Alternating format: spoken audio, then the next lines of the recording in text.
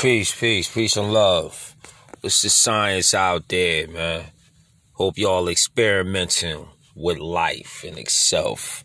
This segment is called Unity is Good and Disunity is Evil.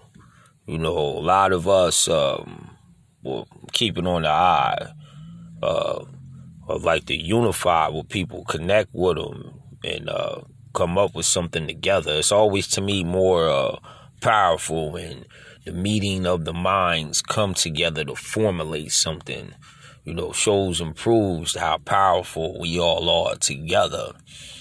You know what I mean? When we could all sit down and come up with an ideal and share it, and we all flourish. And majority of the time I've seen in life, when the more people come together and formulate an ideal, it's usually for everybody. Everybody put in their input, and it usually works out to be a very good system that flourishes, because we all think of something that the other one doesn't think of. We unify each other through that strength and power of coming together.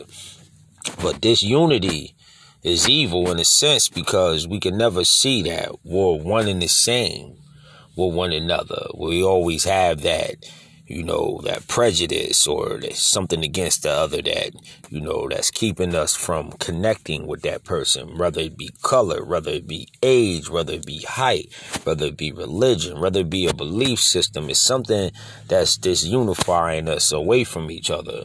You know, it's getting mad at each other or not properly loving or understanding one another. We have so many roadblocks that keep us disunified, you know what I mean, from one another. So my personal challenge is to, you know, try to wrap my mind around how to move past these blocks and unify with other people. I would like to leave a legacy behind where I've unified with people and we made some beautiful things happen.